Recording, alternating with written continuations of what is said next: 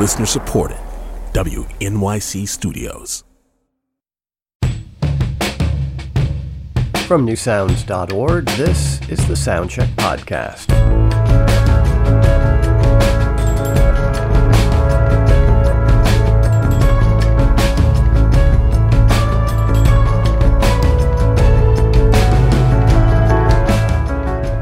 This is a soundcheck session from our archives. Those archives go back 20 years, but this session is slightly more recent. It's from 2017.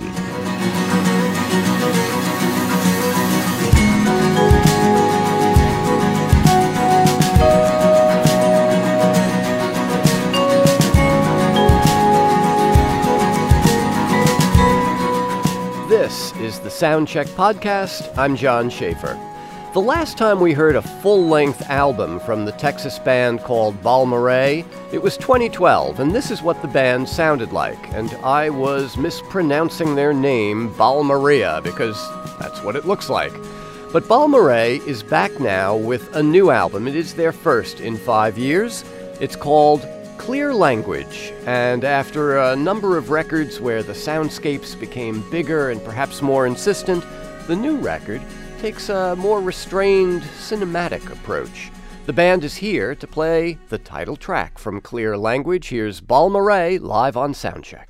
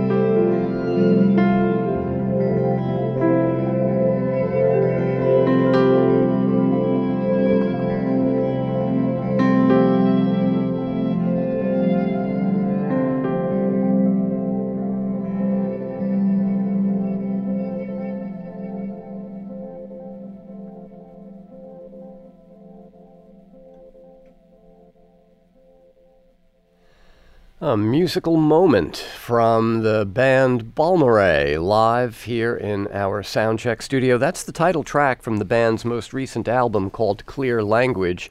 And it featured the sextet performing here in the studio. I'll go around the room. Rob Lowe on keyboards, Michael Muller on guitars, Aisha Burns on violin, Jeff Olson playing the vibraphone, briefly bowing the vibraphone at the beginning of that song, Sam Pankey on the bass, and Nick Soberon on the cello. Rob, you and Michael formed this band initially a little over a decade ago, right? That's right. Yeah, a long time ago. What was the idea? I mean, did you set out to form a not rock band? I think that, when we started, it's kind of hard to even think back 10 years ago. Mike and I both had been working on some music. I was still in college. It was really quiet music, and I think when we met and became friends, we realized that we shared a lot of interests of music that was going on at the time, really kind of not mainstream stuff at all. Mm-hmm. And we had no idea what we were doing. We didn't know how to make a record. We didn't know how to release a record. You know, we just knew that we liked playing music together. So we both kind of combined our ideas and recorded this little record on our computer in our house and just made this thing. And, you know, that was kind of the start. We had no idea what was going on, but we knew that we wanted to make these quiet little songs. So it kind of grew out of that. And Michael, were you guys listening at the time to bands like Rachel's, the Louisville? Wow, that's the number one inspiration, I think, as a cumulative kind of effort. Yeah, that was really inspirational for us. It was right around that time that they were playing their final concert, exactly, which was actually one of my concerts here in New York from the New Sounds Live concert series. They didn't know it. I didn't know it, but it turned out to be their final. Where was that? At Merkin Hall, just a block from Lincoln Center. Yeah, I saw them at UT in Austin. It probably was on the same tour then, right before that. Yeah. And it was really influential for me. And, you know, as we did with the band Rachel's and are doing for you guys today, we have you mic'd up as if you're a rock band, but we also have, you know, a kind of a stereo pair as if you're a chamber music ensemble, because you're kind of both. Sure. Yeah. Even with the amplified instruments, there's a sense of that kind of elegant interplay of line that you get in a chamber music setting. There's also, I use the word a musical moment rather than a song. There's also that kind of Brian Eno aspect where, you know, it's not foreground and background, it's just one kind of sonic palette. Yeah, I think on this record in particular, it was very much built around these loops that we were working on, and if I think back to our previous album, Stranger, it was much more of like a kind of conventional pop song structure, even if they don't read that way. Right. But this one is I mean, I think Brian Eno is, a huge influence on us, obviously, and probably most specifically on this record than any of our records, because it is this kind of like cycling. There's a lot of counterpoint in there, things that come and go and don't really change all at once. They just kind of move over time. Right.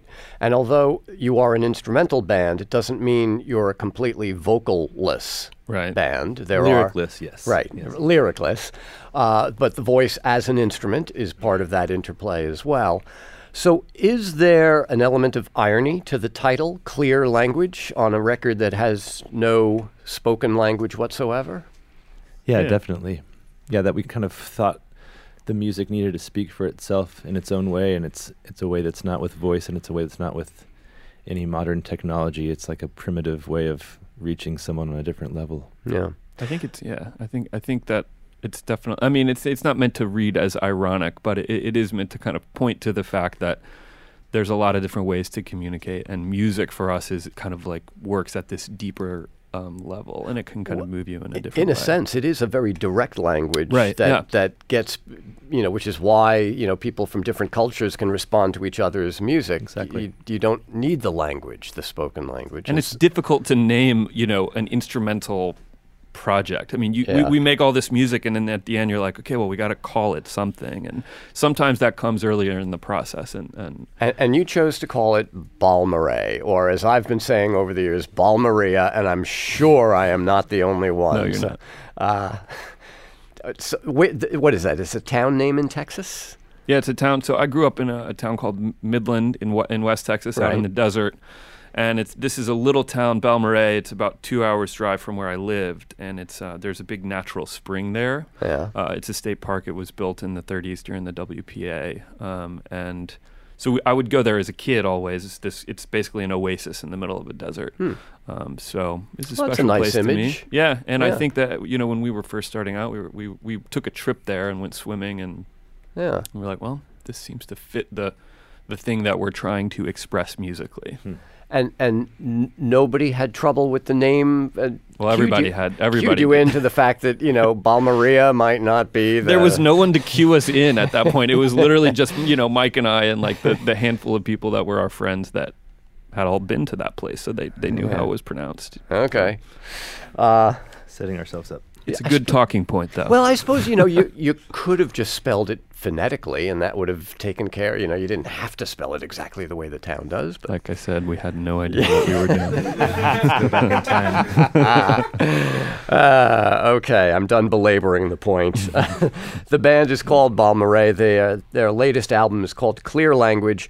I really like this next piece called Sky Could Undress. Shall we hear another live performance? Let's do it. Is there instrument switching that has to happen right now? For real, yeah. A lot of it. A lot of it, okay. Once again, the band Balmorhea from Texas here in our New York studio. Clear Language, the name of their latest release, and playing for us here in the Soundcheck studio today. Let's hear another excerpt called Sky Could Undress.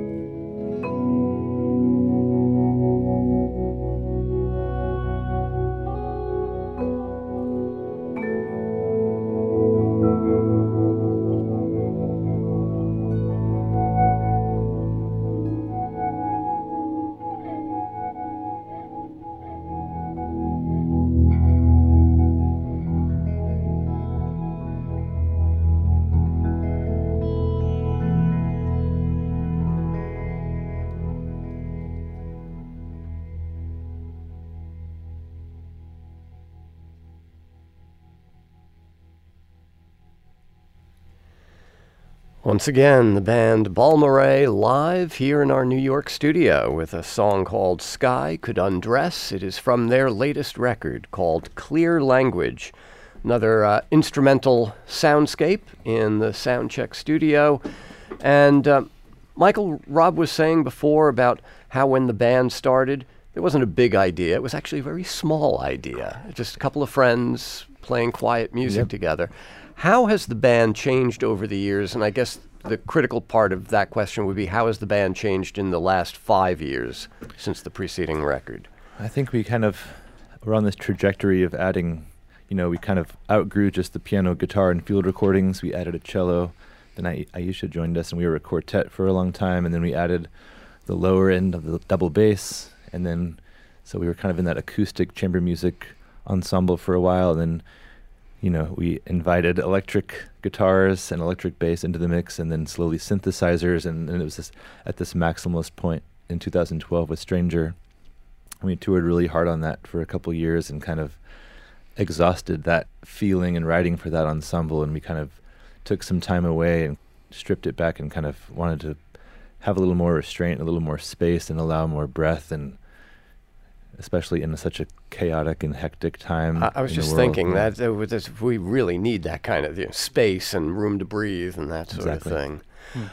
So what has the writing process changed? I mean, is this notated music? You've got instruments like the violin and cello that are used to reading notated scores. Yeah. No, nothing. I mean, we have had to notate some things in the past, but really it's all done by ear. And every record has been a bit of a different process. This most recent one, Clear Language, Mike and I, like you said, we needed to take a nice long break and come back to the project. I mean, 10 years is a long time to do anything, so when we did decide, okay, let's start working, we just were like, we're going to do it just the two of us, and we're going to put no limitations on basically the ensemble, right? Like, we didn't want to write for 3 strings and guitars and have to have a drum beat in there too, so we just kind of went with it, the two of us, and that's why I think a lot of it ended up being more these kind of loop-based things, because we were just working in our studio.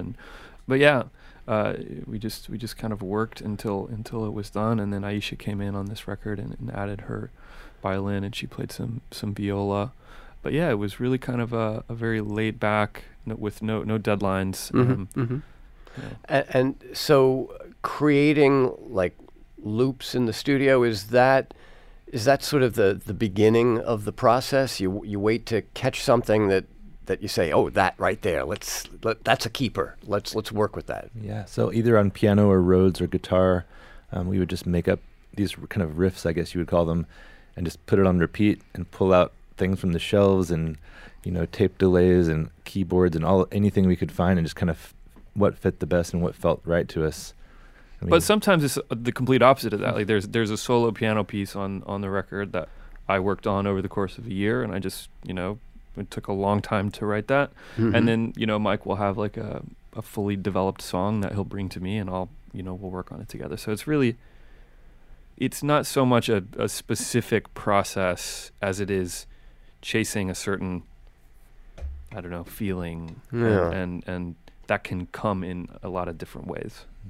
It used to be in the music business that, everybody complained about genres, but they were very handy things to have because that's how people knew where to find you. Right.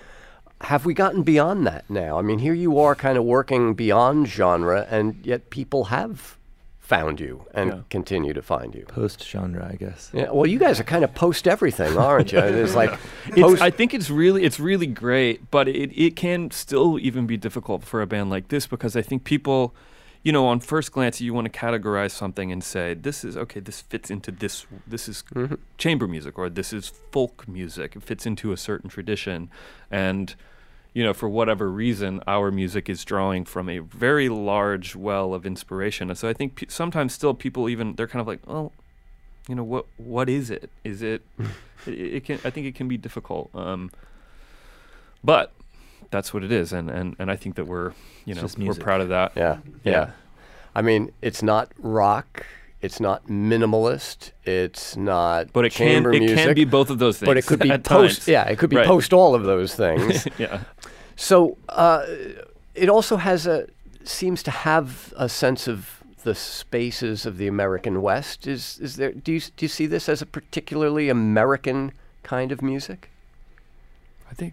I think so. I mean, we both grew up in Texas. Mike grew up sometime in California, and that's where we're from. It's hard, I grew up in the desert of West Texas, and it's hard to not, I think, have those types of spaces kind of and come maybe, into what you do. Maybe more in this record, where, as Michael was saying, you did leave space, whereas in Stranger, there was lots of stuff filling the space. Right. And in a lot of ways, Stranger was, we had been making some really bucolic and kind of music like that. But then at the same time, we live in cities. I live in Austin, and I come to New York, and I go to LA, and I'm an urban person.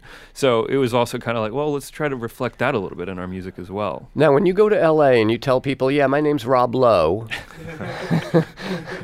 What kind of same with the mispronunciation of our band name? It's a constant joke. The other Rob Lowe. Mm-hmm. All right. The band is Balmorhea. The album's called Clear Language. We have another piece that you guys are going to do for us. And once again, will this be musical chairs in terms of instrumentation? Yes. All right. So let me give you guys a chance to reconfigure there. Cool.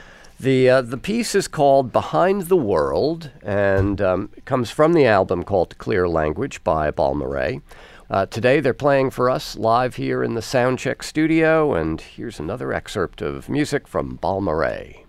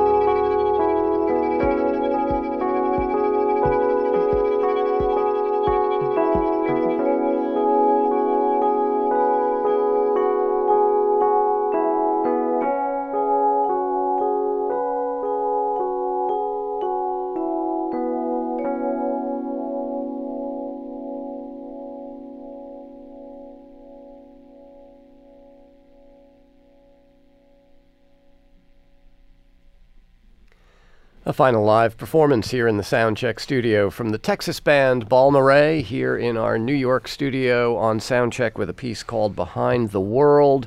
The latest album by the band is called Clear Language. Rob, it is the first record by the band in 5 years. Right. So what happens next? Well, we're not going to wait another 5 years. I don't think so. No, I think that we have a good idea of where we want to go from here. So it's kind of, I think we'll be working on some new music over the course of this winter. We're going to do some more shows next year, but all the while we'll be working on new music and may even have some new songs to perform at those shows. Great. Well, it's long overdue. Clear Language, the latest from Balmorhea. Guys, thank you so much for coming in and playing for us. Yeah, it's really. Been great Thanks fun. a lot for having us. This is great.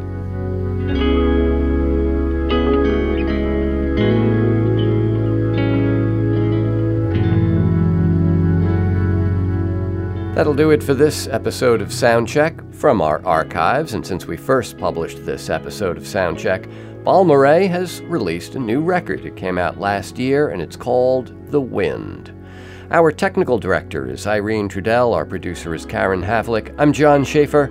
Check us out online at newsounds.org for more, and thanks for being with us for Soundcheck.